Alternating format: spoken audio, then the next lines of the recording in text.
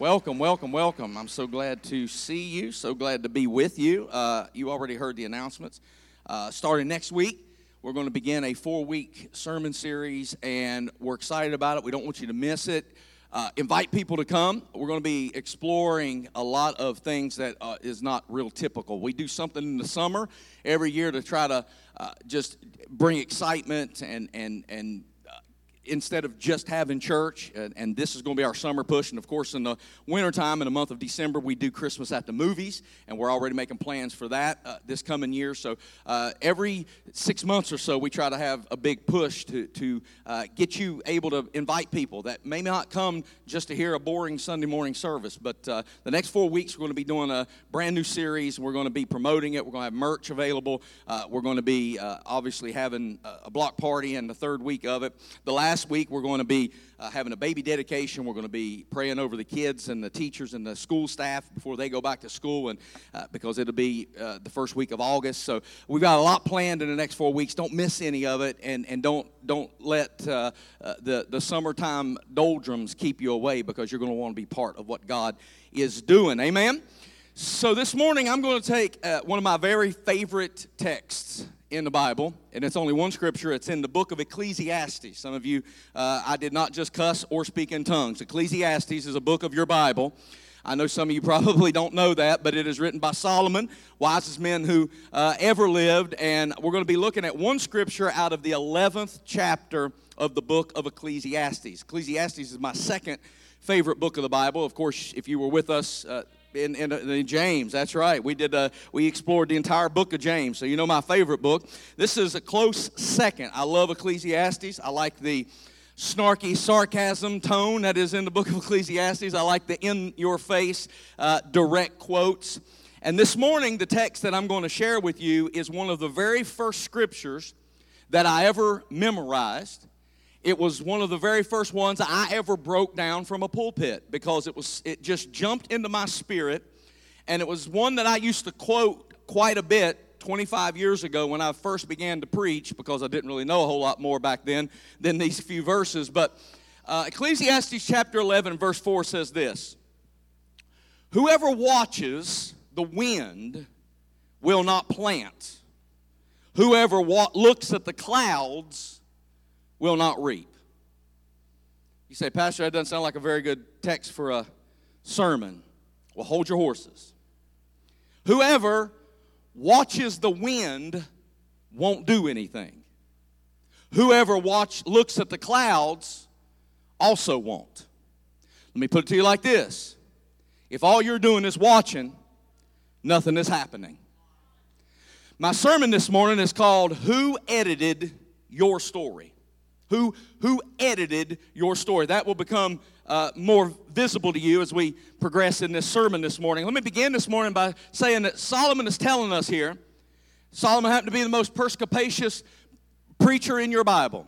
He was the most visionary. He was the most forthtelling. He was the one that saw things that nobody else saw, because he was so wise. And he's telling us that it is a bad idea for you to watch the weather and to use what you see as a motivation for action. Let me say that to you again. It is a bad idea for you to watch what is happening around you and allow what you see to be the motivator on whether or not you do something. You have to make up your mind to do some things no matter what it looks like. You've got to decide that you're going to do right even when the world's not doing right. You've got to decide that you're going to put one foot in front of the other even when you would rather stay in the bed. You've got to decide that you're going to make the most out of a bad situation even when the bad situation seems to be getting worse. If you understand where I'm coming from, say amen this morning. See, one of the worst, I'm going to let you behind the veil a little bit this morning, and I told you a few weeks ago that us preachers have some inside talk that we use, us pastors, and one of the things we say is that we have summer inclement weather. And when I talk about inclement weather, you think I'm talking about snow, but see, we don't like summer inclement weather, because summer inclement weather is when it's too pretty for you to come to church. In the wintertime, it's too bad for you to come to church, but in the summertime, it's too pretty. And so we like it just cool enough to keep you off the lake, but not so bad that you won't come to church. So that's the way us preachers, we like it when all your activities get shut down and you come visit us at church. That's what we like. We like you to come see Jesus on Sunday. And one of the worst things about living in this part of the country is that from like November to March, there are things called forecasts. And they talk about bad weather more than they talk about anything else. From like November to March, they tell us things that probably won't happen. But everybody acts like it's the end of the world. Let me explain what I mean by that. First of all, as soon as the weatherman says it might snow, all of you suddenly become addicted to French toast because you got to run out and buy all the bread, all the milk, and all the eggs. Because you act like the snow is going to come and never stop, and you won't get out of your house again until springtime. I'm not sure what it is about people who have lived in this area their whole life. It's not like this is the southeast tip of Florida. You've seen snow before. You've driven in it before. And you have discovered that what starts will also end. But everybody goes out, panics, buys all the toilet paper, buys all the French toast making material because everybody's going to be snowed in until Easter, and we've got to have our French toast. Now, there won't be a drop of snow on the ground, but the forecast creates fear. I'm going to say it to you like this. The threat causes a reaction. All they have to do is say it might happen, and something jumps inside of you that says, I got to have some French toast. I've got to go get all my supplies because what if it snows and never stops? Because that's happened before. What if we get snowed in and we can never leave the house again? Because this is Alaska. Have you ever noticed that when your spirit makes a decision to do something, your mind will start forecasting bad weather? Anybody know what I'm talking about? Like when your mind decides to do, when you decide to do something, your mind will find reasons not to do it right now. Like if you decide to go on a diet, your mind will start calculating why it's not a good idea for you to do that today. Like you don't remember where you put your keys, but you can suddenly rattle off exactly how many days it is between now and Thanksgiving.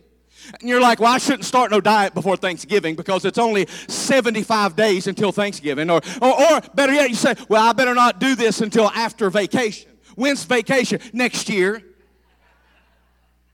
Your mind will start suddenly playing tricks on you and forecasting bad weather. And so the way our minds work is usually in opposition to our spirit. That's why Paul said, the stuff I want to do, I don't do that.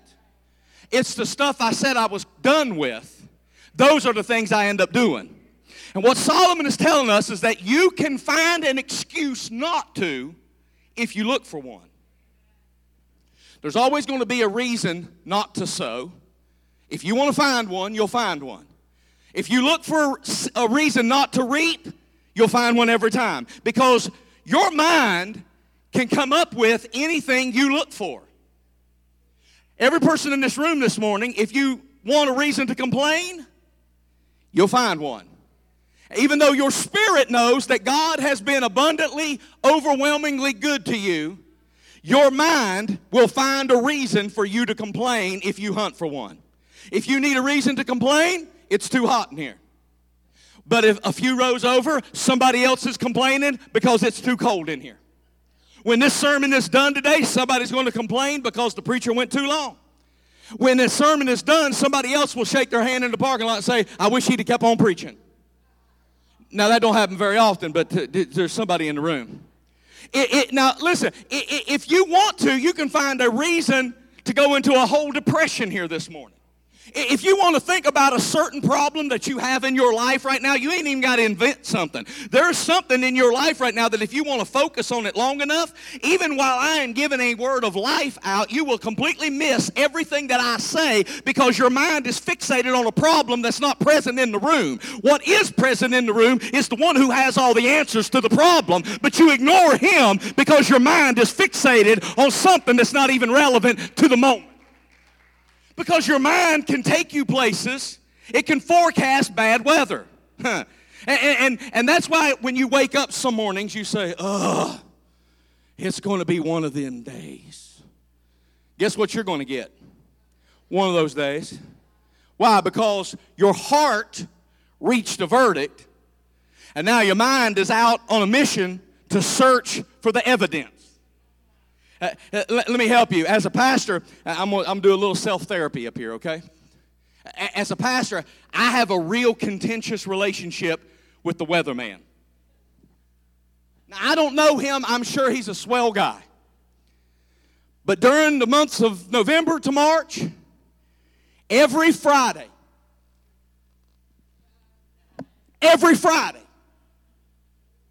it might snow. Check me. Check me and see how many Decembers, Januaries, and Februaries on Fridays they say it's going to be beautiful weather this weekend. No, it don't happen. You know how I know? Because I'm sitting there throwing my shoes at the TV. Because he's saying there's a possibility that if this front comes down this way and it meets this and all of these things happen that we might have snow. And I'm throwing my shoes, screaming and saying, don't say that. You're just making stuff up. Just say it if it's going to happen. Don't tell folks that it might happen, because I know there are a lot of church members watching that weather, and as soon as they heard that dirty 4-letter word snow, they decided, I'm not going to church this weekend.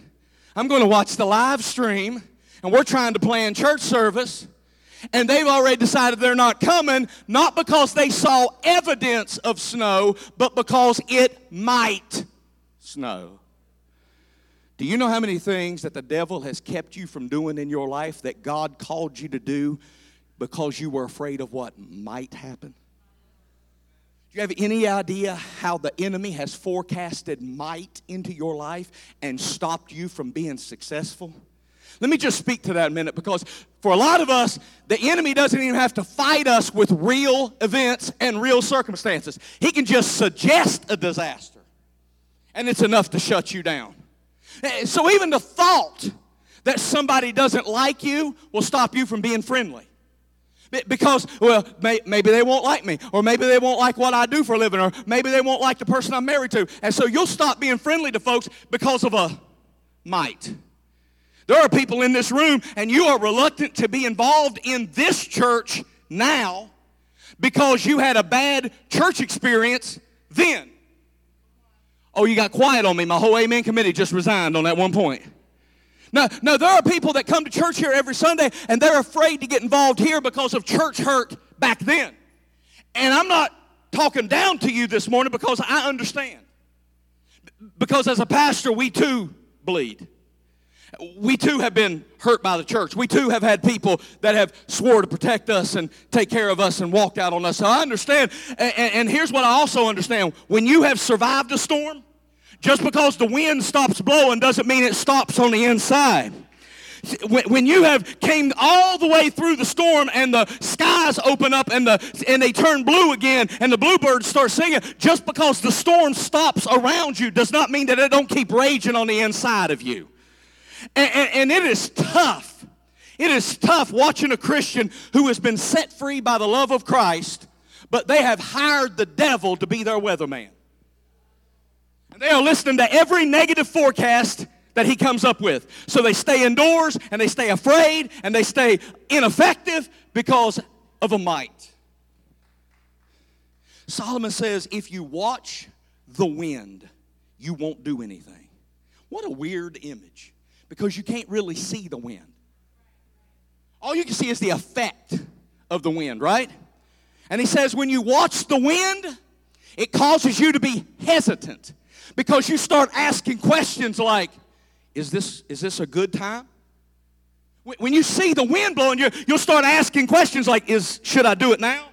Or should I wait for the wind to stop? Should I do it now or should I wait for the wind to be over? Should I do it now or is another time more appropriate? I'll give you another example of watching the wind. If you have to be in a good mood to keep your commitments that you made, you're wind watching. Pastor got mean this morning. I invited you to a good series next week, and here I am being mean. Hey, listen. Your weather systems are internal, and they're always changing. And I found out a long time ago that usually the mood I'm in when I make a commitment won't match my mood when it's time to fulfill my commitment. I'll make a commitment and feel good, and the day comes when I'm supposed to actually do it, and I might be sick, I might be tired, I might be under the weather, I just might be grouchy. But that's why James says, when you say yes, make sure you will hold up your yes, because somebody is counting on you. And when you said yes, that meant yes, not just for a moment, but when it comes time to fulfill it, you go through with your yes. And Solomon uses this image of the wind. Why? Because the wind is an invisible force. So is what's going on the inside of you. And he says if you're always checking with this invisible source, you will let how you feel dictate what you do. Let me talk to you about marriage, because y'all not mad at me already, so let me get there. The longer you stay married, your feelings will change. Oh, I love him so much. I can't wait to spend my life with him. I can't imagine what a glorious life we're going to have. Oh. And then the passage of time comes. And all that stuff that used to be cute starts giving you homicidal impulses.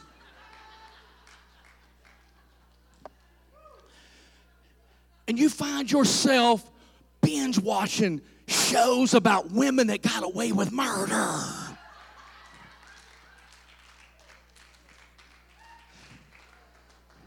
And then if you watch that long enough, you start thinking, I got some of that bleach up under the cabinet. I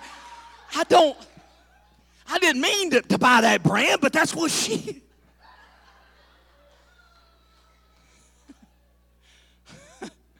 And there's always going to be a reason, if you allow it to, that you won't feel like forgiving people. Hello? But you know in your spirit that if you want to be free, you have to set them free, and you have to go against your feelings to find freedom. And how do you do that? Well, you have to refuse to let your emotions control how you respond to things. You have to remember while you're looking to him over there and he is asleep in the recliner and he is snoring to beat the band and like his mouth is gape open and maybe his tongue's hanging out, some slobber's coming down his chin and there's like a fly getting ready to drop in it. You ain't going to tell him, you ain't going to warn him or nothing, because you are just looking at him going, look at him. Ugh.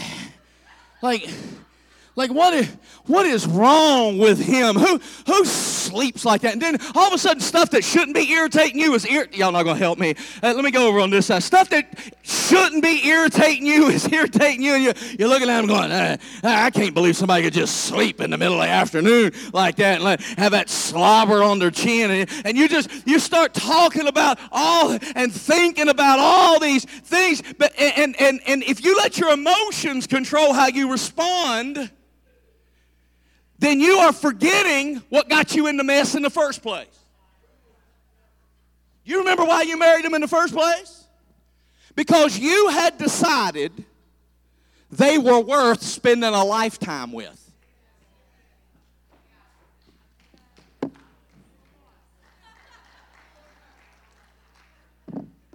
Y'all act like I'm lying. I did some of your premarital counseling. I asked the question. You said, oh, yes. That's the same guy. He's the same joker that you said, oh, yes, I can't imagine life without him. And now you're imagining if prison is worth it.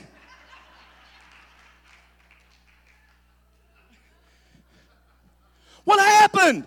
You forgot what got you in the mess in the first place. Because if you remember, when you decided you wanted to spend the rest of your natural life with him, you had collected evidence that he was a good guy, that he was your soulmate, that he was a good support system, that he was somebody that would pray with you and pray for you, that he could be the priest of your home. Your mind had collected all this evidence. And I'm going to tell you something. Your mind continues to collect evidence, and it will prove to you whatever it is you're looking for.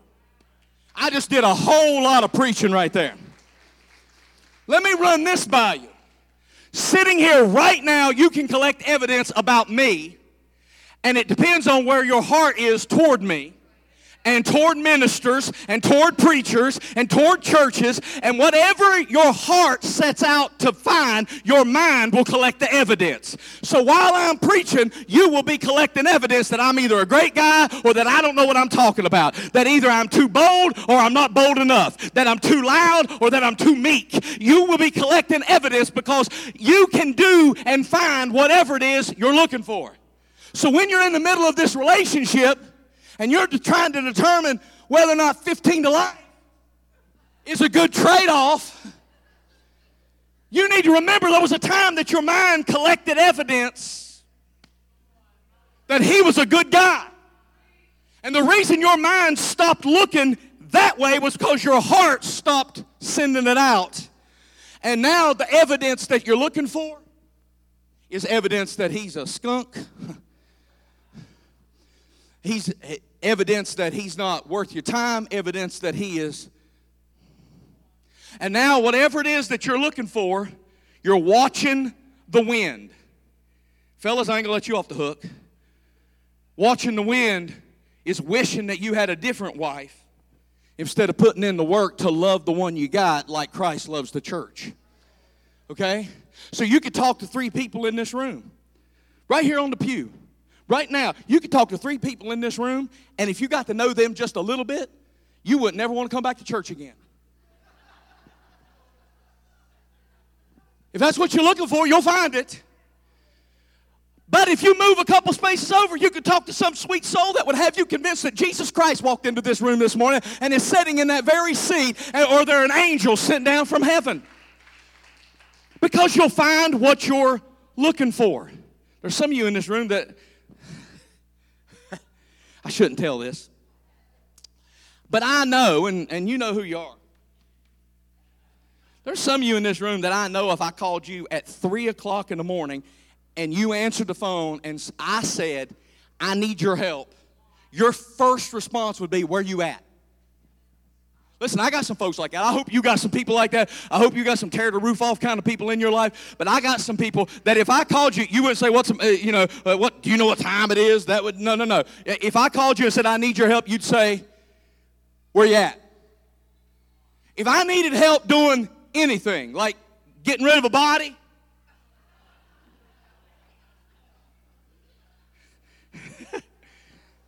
you're the first number I'm going to dial. I know some of y'all got my back. I know some of y'all will help me do anything I need done. You will help me fight devils that are after my ministry. I trust you. I'm talking about I trust you with my life. There are some of you I would trust with my truck. There are some of you that are so important to me and I know you so well, I would leave an envelope in the room with you full of $100 bills and leave for days and come back and know that every red cent would still be in that envelope because I know you to be honest that way. I trust you like that. I trust you with my life. I trust you with my money. I trust you with my family. I trust you with my ministry. But if you tell me you're going to meet me at 9 o'clock, I ain't even going to start looking for you until 10:30. Because I know you got my back, but you ain't got no watch. And I know that you would move heaven and earth to help me out, but you ain't going to be on time for nobody. And so I trust you with everything except time. You got my back. You ain't got no skills when it comes to knowing what time it is. So the real question is this. for a mature Christian, can I trust God with His timing? Because listen, I know that God's going to get me to heaven one day. I trust that Jesus died on the cross, that He forgives me of my sins. I trust God with my prodigal children. I trust God with my health issues. I trust God to make a way where there seems to be no way. I trust God to be my provider. We trust Him with everything except time. You say you believe He's all-powerful. You believe God's steadfast, unmovable, unshakable, above all, in all, and through all. You believe He's the lover of your soul. You believe that He's your bright morning star. But let Him take too long to answer one of your prayers. Let Him leave you in that fiery furnace 3 seconds longer than you was planning to be there. And you will figure out whether or not you're a mature Christian or not, because we trust God with everything except our time. So you can't watch the wind. Because if you wait on your feelings, you can't see your feelings. If you wait on things, you may never see them. You have to wait until God is ready for you to take action, and then you can't care what the wind is saying to you. In other words, you can't wait till you get a better job to be excellent at the one you have right now. You can't wait before you get a raise before you decide you're going to give. You can't wait until somebody is kind to you before you can return kindness. That's watching the wind. Watching the wind will cause one problem in your life. You will miss the value of the now. Watching the wind will cause you to miss this moment. And let me speak to that before I get out of your way. Think about your life like a movie. When they make movies, the thing that you watch is not everything that they shot. There's a lot of scenes that gets cut out. It's called editing. My sermon's called Who Edited Your Story? Because when they're making a movie, they eliminate a lot of the footage. Why? Because there is a particular story that they're trying to tell, and some of the cutouts did not help the story and the end result. Some of what happened and was shot doesn't help tell the story. So they will either fast forward through a scene or they will completely cut it out. And I want to help you this morning, because sometimes when you tell your testimony to folks, and you're talking about how you love the Lord, and you're talking about your relationship and your walk with Jesus, you don't know it, but you're telling folks an edited story. Because there is a particular story you're trying to tell, so there's some stuff that you left on the cutting room floor that never made it into the movie because you're not trying to tell all the details. Somebody knows what I'm talking about this morning. When you hear somebody say, "Oh, I gave my heart to Christ Jesus when I was 15 years old, and I came out of that darkness and into the light. I was bound, and now I've been set free." Yeah, that's great. That's a wonderful movie. But there's some stuff missing out of that testimony. What they did was they fast forwarded through some of the times that they thought about quitting and walking back on God.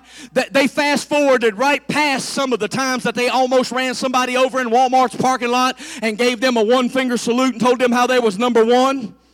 They fast forwarded right through that 45-minute fight they sat in the church parking lot and had in the car, and then they come in the sanctuary, stand flat-footed, look you in the eye and talk about how blessed they are of the Lord.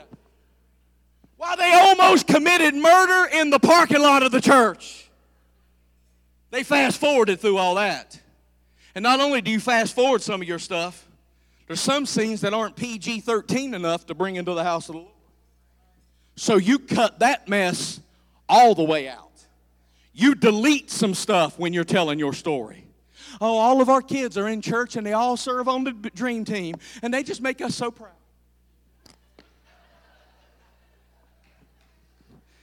Yeah, okay.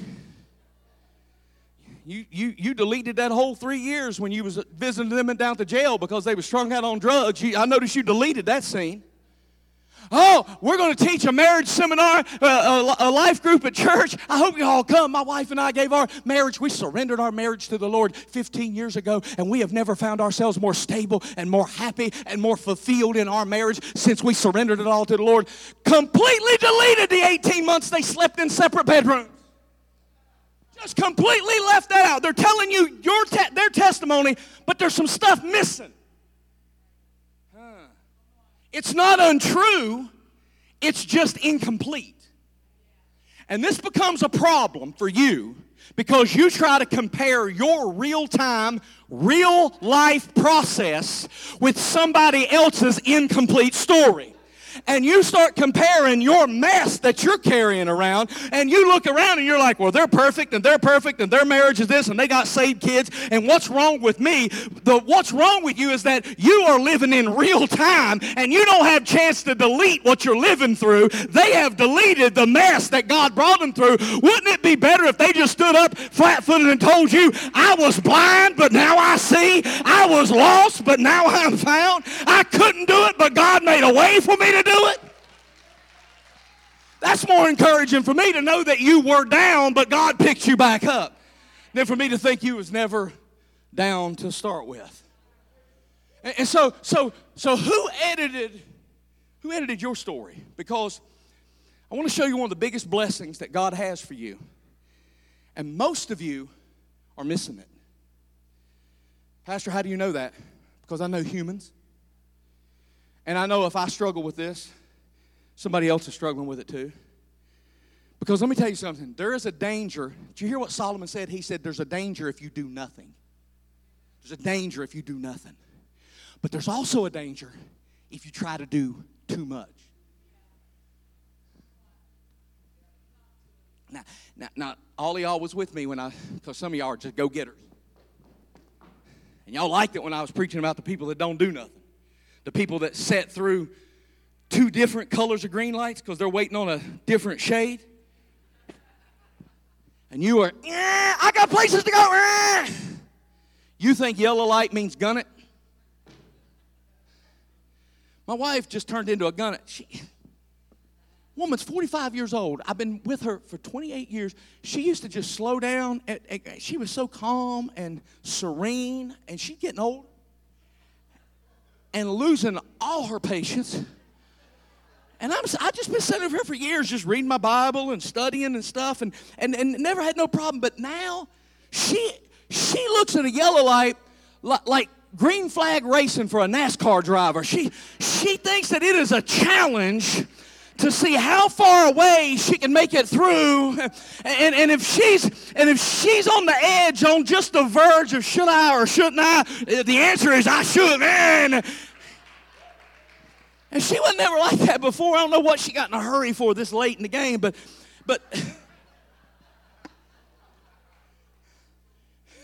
she seems to be in a hurry all of a sudden.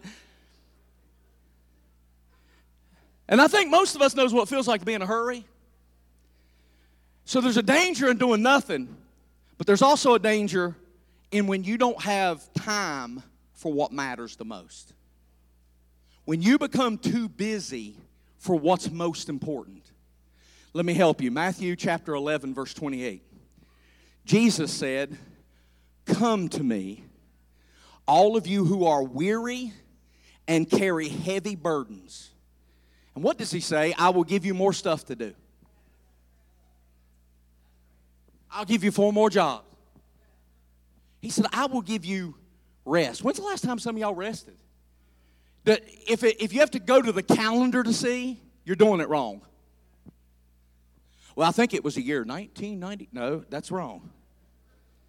In other words, Jesus is encouraging us. Listen to this. It's going to be very important to somebody's life.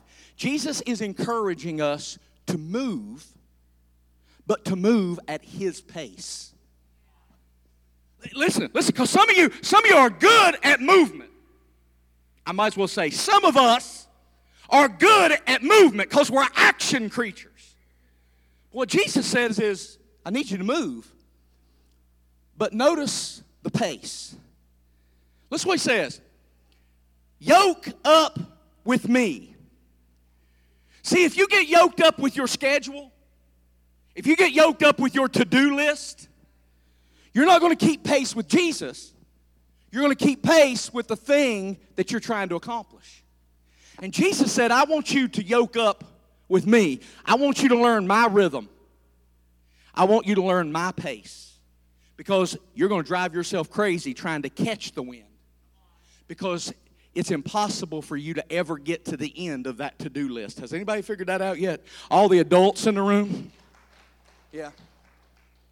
How many of you have recently said something to the effect of this? I've got too much to do. I raise both my hands. Or how about this? I've never got enough time. Anybody say that but me? All right. So I'm going to show you a video that some of you will recognize it. Some of you will be like, who are these people? You'll know instantly who the young people are. We're going to divide this church. I mean, we're going to have a church split this fast all over one video. Because some of you are going to be like, I remember when that was on. And the young people's going to be like, I've never seen anything like this in my life. So we're going to find out what age group you're in right now. Because I want to use this as an example of how we begin our walk with Jesus. Either. All right, girls. Now, this is your last chance. If one piece of candy gets past you and into the packing room unwrapped, you're fired. Yes, ma'am. Let her roll!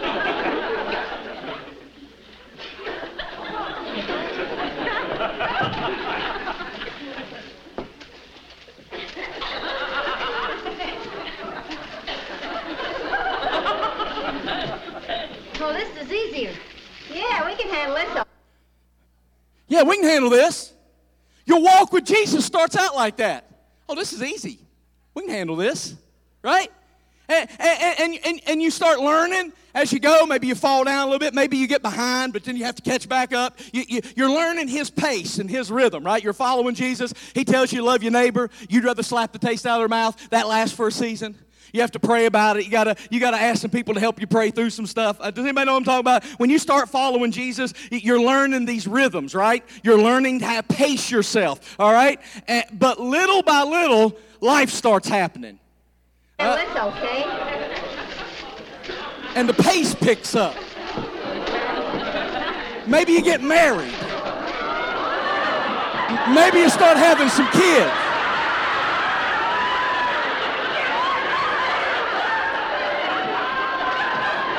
Does anybody's Christian life look like this? Listen, Ethel, I think this... Remember when it was easy? I think we're fighting a losing game.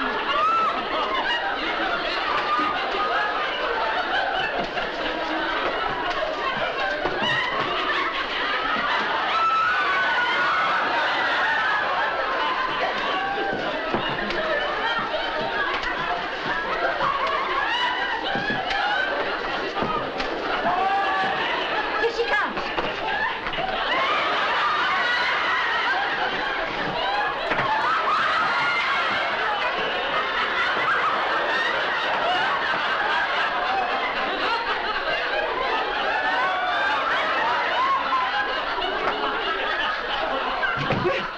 Fine, you're doing splendidly.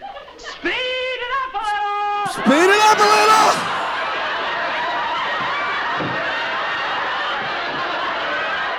Does anybody's Christian walk look like this?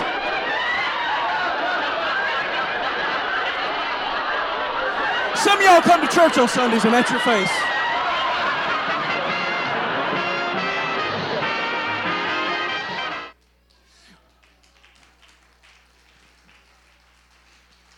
You start out following Jesus and it's all a good little comfortable pace, right?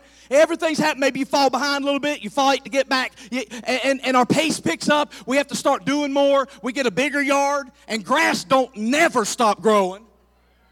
Maybe you got a couple of kids. You didn't have kids when you first started. Maybe you got a promotion at work, which means more hours and more responsibilities. Maybe you took on responsibility at the church, and all of a sudden you're trying to stuff more in. But the problem is you run out of places to stuff. She had her hat, had her mouth, had it down her blouse. She was running out of places to stuff because it starts coming at you so fast that you run out of places to stuff things. And that is the American way. But it's not the Jesus way. See, when your life starts picking up pace, a lot of times you don't even notice it. And it leads you to feel disappointed about how your life is going. That's why Jesus doesn't want you acting this way and living this way, because the more you try to get done, the worse you feel about the stuff you couldn't finish. Jesus doesn't want you to feel incomplete because you set unrealistic expectations and you had a to-do list longer than your leg and you didn't get to half of it. He wants you to find rest in Him. And can I tell you in total transparency that this statement hits home with me because I struggle with this just about as bad as anything I struggle with. I have a hard time relaxing. I'm extremely driven. I'm goals-oriented. I always feel like I should be doing something. If I sit on the couch with the dogs and something's on the TV and I'm not tapping on a keyboard, I feel like I'm wasting time. This is a driven part of my personality that I have, in my later years, had to come to grips with and realize that that's not the life Jesus wants for me. Because I had the mentality when I was younger that I could relax once all the work got done. And 25 years later, you know what I found out? I got more work ahead of me than I've ever got finished behind me because the work never stops. The grass always needs mowed. The dogs always need something to take. The yard always needs something else. The house always needs painted somewhere. There's always a broken shutter somewhere. There's always a door that needs the screws tightened on it. You get in a building like this, 37,000 square feet, not to mention the playground. And I could work here 90 hours a week and never touch all the stuff that needs to be done. And this is the system and this is the pace that we have created for ourselves. And the danger lies in when you have time for everything except what's important. We don't have time to eat meals with our family. We don't have time for conversations with our friends. We don't have time for intimacy with God because we have created this list that is unreasonable of expectations that we put on ourselves, and we claim that we're working for the Lord. And the Lord says, I wish you just sat down for a little while and talk to me. Let me love on you. Let me restore your strength. Jesus said, I want you to follow me. We should use Him as our model. Hello? And when you look at how Jesus lived, because I did it for this sermon. You ready for something you've never thought of? When you look at how Jesus lived, you'd be surprised, because I was. Remember, Jesus' public ministry only lasted 3.5 years. In 3.5 years, He had a lot of stuff to do. You know, like redeem the world, heal the sick, raise the dead, cleanse the lepers, stopped ears, open the sight of the blind. I mean, He had a lot of stuff to do. 3.5 years is all He had to do it. Now, some of you don't know my story. I came to this church in 2001 as the pastor, and I thought I was coming for 3 years. So that means somewhere between October of 2004 and October of 2005, I should have been moving on to my next assignment, I thought. That was my plan. That's what I thought God was sending me to do. I thought I would be off to another assignment by no later than October of 2005. So if you have ever joined this church family or been blessed by this ministry anytime after 2005, I don't know what you're doing here. Because I don't know what I'm doing here. Because all of this, was not part of my plan. I ran out of pages in my spiritual planner 18 years ago. And I've just been doing what He wants from me ever since I ran out of my plan. And if I would have just watched the wind, I would have missed all of this. If I would have just watched the wind, I wouldn't know most of you in this room. Because most of you have come and joined us since 2005. Maybe I'm a slow learner. Maybe I was supposed to be here for 3 years and God's taken 21 to teach me what I was supposed to. I don't know. All I know is I thought I was supposed to be here for 3 years. Jesus completed his whole to-do list in 3.5 years. Can anybody in this room say, I've got my whole list finished? Listen to what the Bible teaches us. Jesus did everything he was supposed to do in this short time. He chose, he trained, and set forth the next generation of leaders. He established the church that will never fail. He redeemed the whole world of their sins. He healed people. He showed the world what true love looks like. He endured the torment of his enemies. And get this, he fulfilled every single thing he was sent to do.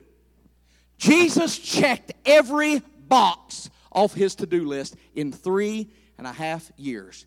But there's one thing he never did. Run. I'm about to get personal and you're going to start hating on me. He never ran. Everywhere he went, he walked and he was deliberate. He had a lot to do. Can anybody in here tell me honestly you think you're busier than Jesus? Anybody in here got something as big and magnificent as saving the whole world from their sins on your to-do list? I know you got some paint to throw up, but anybody like going to the cross? Jesus had a tremendous amount on his to-do list.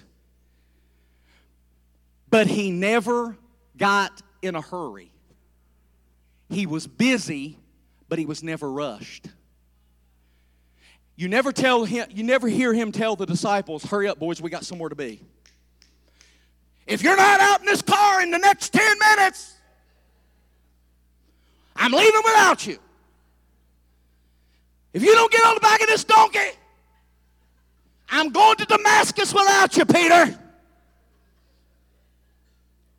You never hear him fuss about being late, but you also never see him in a hurry to get anywhere. As a matter of fact, when the disciples and his mother tried to hurry him along, Jesus was always slowing them down because he wanted to show them that people were more important than appointments.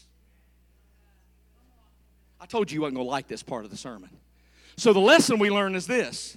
The reason Jesus was not in a hurry to get anywhere was because within Jesus was perfect peace. And the reason you're so overwhelmed on the outside is because you have turmoil on the inside. See, Jesus wasn't in a hurry to get anywhere because he was deliberate, because he had peace inside. You aren't deliberate, you're scatterbrained, you're here, you're there, you're everywhere. And the reason you are so tormented around you is because inside of you, you're unsettled. Listen, all you got to do is look at how Jesus traveled. If I am the Savior of the world and I'm making my triumphant entry into a city, I'm getting the biggest, meanest, nastiest, snot-throwing horse I can find. Probably white. I mean, I want his nostrils flaring. I want him having big old hooves. When he stomps through the town, I want the windows to shake in the house. And Jesus rides in on a donkey. There ain't a donkey in the world ever been in a hurry. Nobody is saddling up Eeyore at the Kentucky Derby, I promise you. He is deliberate. He's slow. He's methodical. And get this, that's the pace he challenges you to follow. He says, follow me. Now, if you're not upset with me yet, hold on, your turn's coming. Because that means if you're following Jesus, he has a pace, he has a rhythm. And as a matter of fact, the very first miracle Jesus performed was not in the synagogue, it wasn't at the cemetery, and it wasn't at a hospital. It was at a party when he turned water into wine. Jesus has got stuff to do. I mean, he's a busy man. He's got an agent, and he's got a wedding planner, and he's got all this stuff be going on, and they got dead people over here and sick people over there, and Jesus is at a party that's going on for days. And when they ran out of party juice, he could have shut the whole thing down and says, that's enough. But instead, he kept the party going and didn't hurry anybody along. If you need further proof that Jesus wants us to keep his pace. Look at Mark chapter 2, verse 14. As he walked along, how did he get there? He walked along. He's not sprinting like some of you are. Some of you, your gas pedal has two positions, floor off.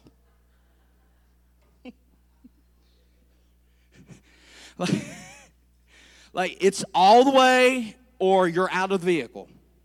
Like your car pulls over. When you finally park your car, it is praying in tongues. It is so glad that you got out, because the brakes are cherry red hot.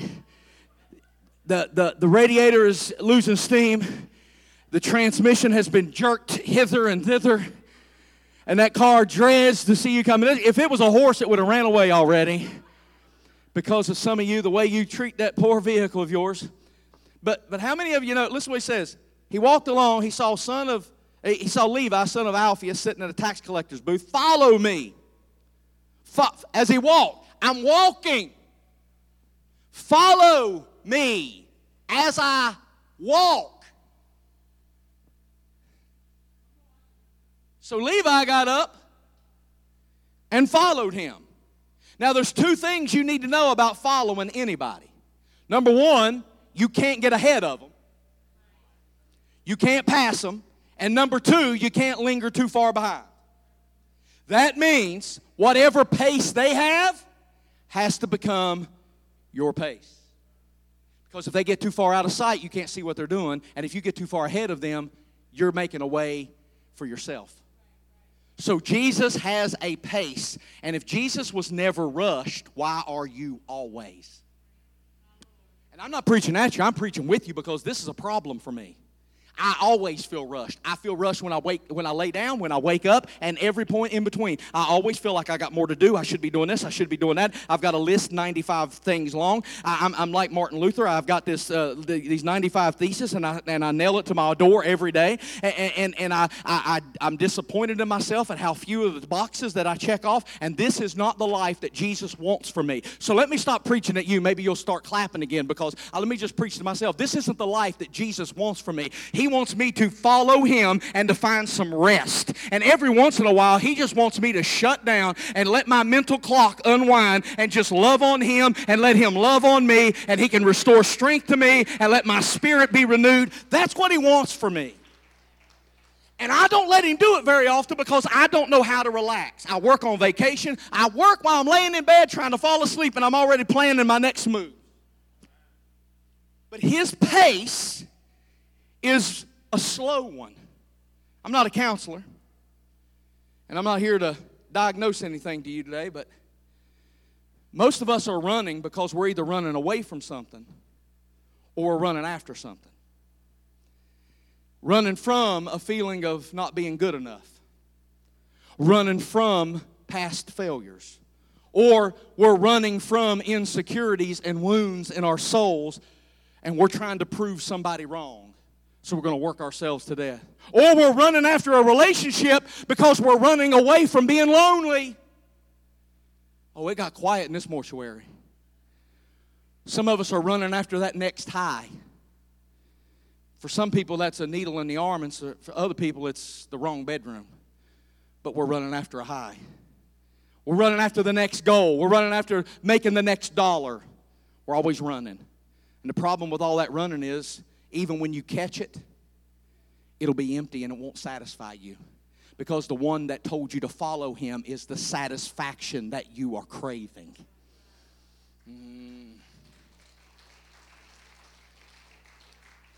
The biggest threat to the life that you want is the life that you're chasing.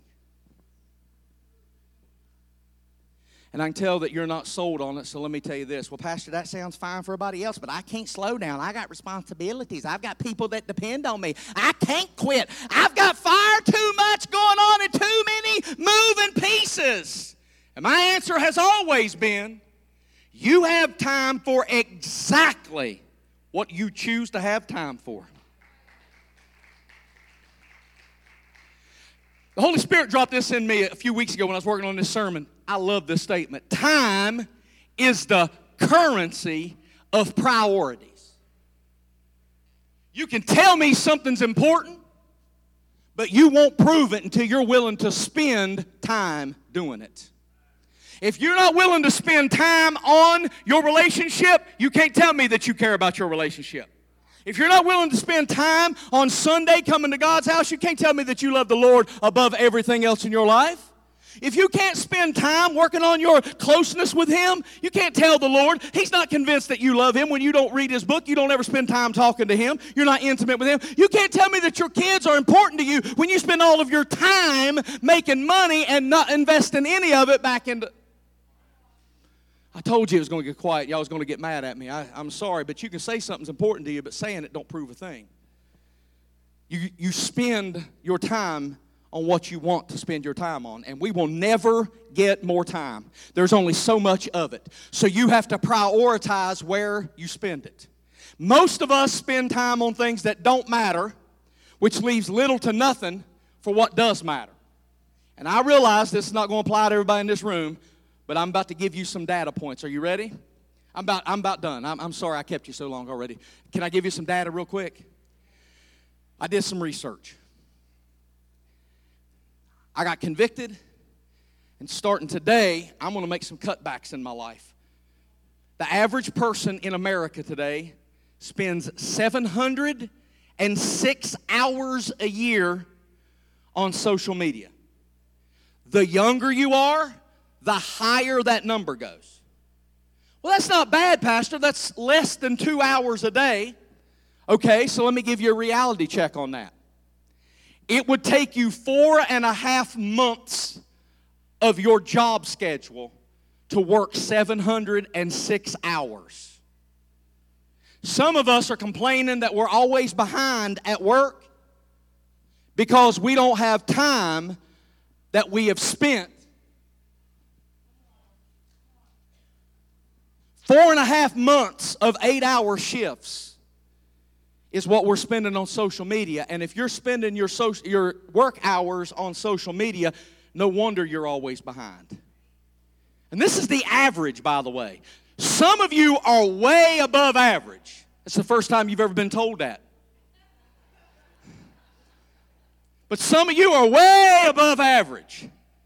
We're spending 4.5 months a year on everybody else's timeline while the timeline of our marriage is falling apart. We're liking pictures of other people's kids while our own children are being ignored. Oh, it's quiet in here. I don't know about you, but that seems like a lot of time to be given to something that doesn't give anything back to me. So starting today, I'm changing some things in my life. Some of you are saying, well, Pastor, that's not on me. I don't do social media. I don't have a problem. Well, hold on. Because as bad as those numbers are, the average person spends 2,700 hours a year in front of a TV. Whether you're watching the Weather Channel that's telling you it's raining in Albuquerque, I don't know why you care, but there it is. Or if you are watching home improvement shows and getting all these cute ideas for barn doors and shiplap, or you're watching news stations that are bent and determined to fill your life with fear and anxiety, or maybe you're binge watching your favorite show. 3.5 months out of every year are spent in front of a TV. That's 1/3 of the hours you're awake. The hours you are awake in a whole calendar year, 1/3 of them is spent in front of a TV. And as bad as that number sounds, when you consider that time is a currency that can only be spent once, it can only be spent at one place, and that means every moment you spend anywhere means you sacrifice every other place on the planet. Which means you're trading 2,700 hours for TV. What could I do with 2,700 hours? I'm glad you asked, because I did the research. Well, you could work a job making $10 an hour and make $27,000. You could become proficient at playing the piano with 2,700 hours. You could get your pilot's license and learn how to fly an airplane in 2,700 hours, and you can earn an associate's degree with 2,700 hours. Well, that's not my issue, Pastor. I don't waste time like that. Well, I ain't got to the biggest time waster yet. So it's your turn. Studies show 70 to 85% of a person's day is wasted worrying about the future and mourning the past. 70 to 85% of your day is you being afraid of something that hasn't happened and may not happen, or crying about what did happen and you wish you could get it back. Hello? Both of which you can't change.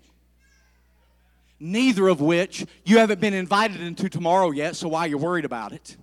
And you can't change a thing about what's already happened, so why are you worried about it? We are wasting so much of our life concerned about things that we cannot change. They worry about things that may never happen in front of them and wish they could go back to the days of yonder. Here's a mom that's got little kids in the house saying, I don't know what I'm going to do when my babies leave. And then they do, and she says, I wish I could go back to the days when my babies were here. When are you going to live in the now? When are you going to enjoy the blessing that God gave you right now? Because God said, my mercy is made new every day. Do you know that means that God made a special habit out of making mercy for you to live in on Sunday in July? He's not interested in what you went through or where you're headed. You haven't been invited into that yet. He could split the eastern sky and tomorrow may never come. But you ought to be rejoicing today. Today is a gift that we waste. So what if we took the time that we're spending on things that don't matter and we started investing it on things that do? How much of our day and our conversations are spent on things that don't really matter? Jesus was never in a hurry because he was always present right where he was. What if you paid attention to the people that's right in front of you instead of texting people? Ignoring the people that's in your face so you can talk to people that ain't bothered to show up in the room.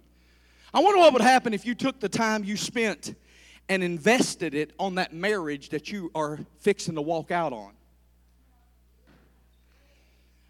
Invested in your children who you say, I don't know what I'm going to do with these kids. Well, maybe you ought to try doing something instead of just leaving everything to chance. And I'm going to close with this thought. We can't control the time we have, but we can control the way we spend it. So I know I'm probably talking to foggy brains by now because I've either made you mad or I've outpreached your ability to sit still. So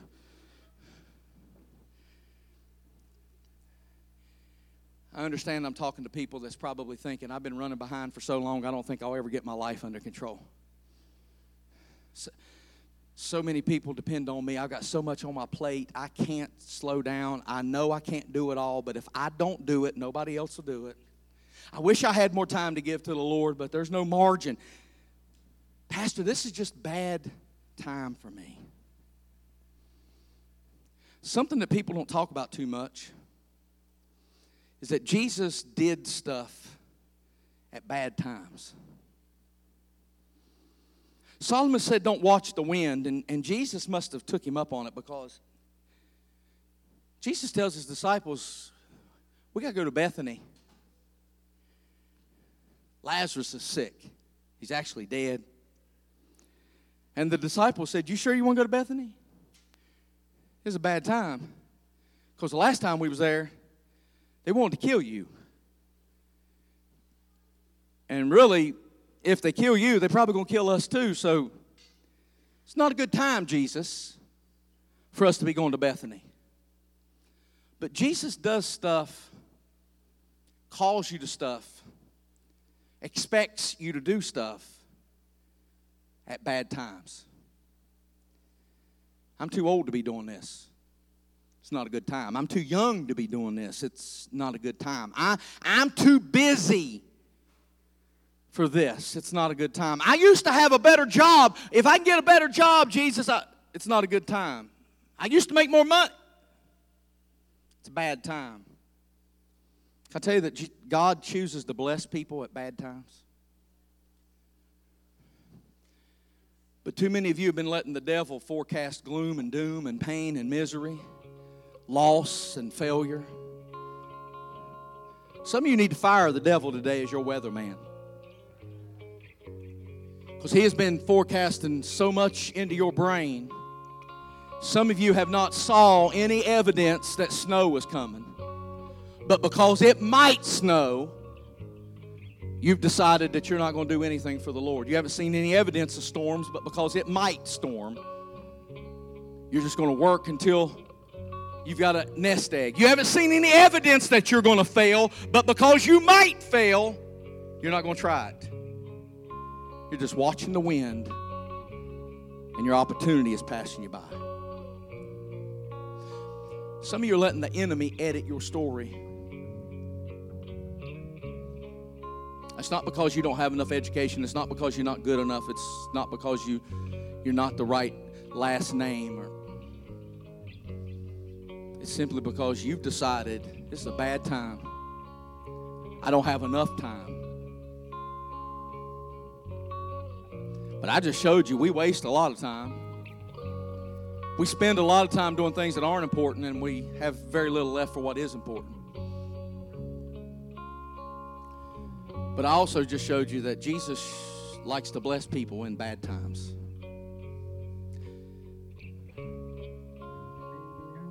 I know time's a struggle.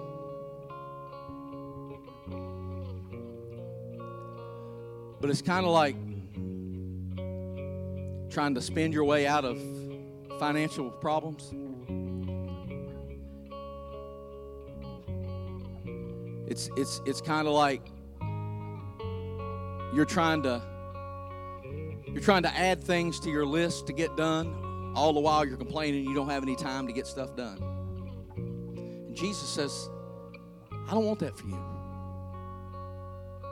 Who edited your story? Who told you you had to run 80 hours a week? Who told you that? Who edited your story? Who told you that you couldn't slow down? Who told you you had to do 90 miles an hour? Who told you you had to join everything? Who told you that you had to participate in the rat race? Who told you? Who edited your story? Because it's not Jesus. Jesus says, follow me, and I'm going to give you rest. When's the last time you felt rested? When's the last time you said, yes, I'm so comforted in the presence of Jesus? I get exhausted on vacation. This woman schedules my vacation. We got to be here at 12:30 so that we can be over here by 1:15, and then at 1:17 we got to be in line for this and that and the other. And I come home like I can finally rest back at work. When's the last time you felt rested? If there was ever a message for 2022, it's this. Jesus said, I want to give you rest. We're running 900 different directions at 1,000 miles per hour and getting nowhere. Why? Because you're outrunning the one you're supposed to follow. He says, follow me. And he has a pace and he has a rhythm. And some of you have not yet found it, but I want to pray with you. And I know I've preached too long, so would you stand with me all over the room?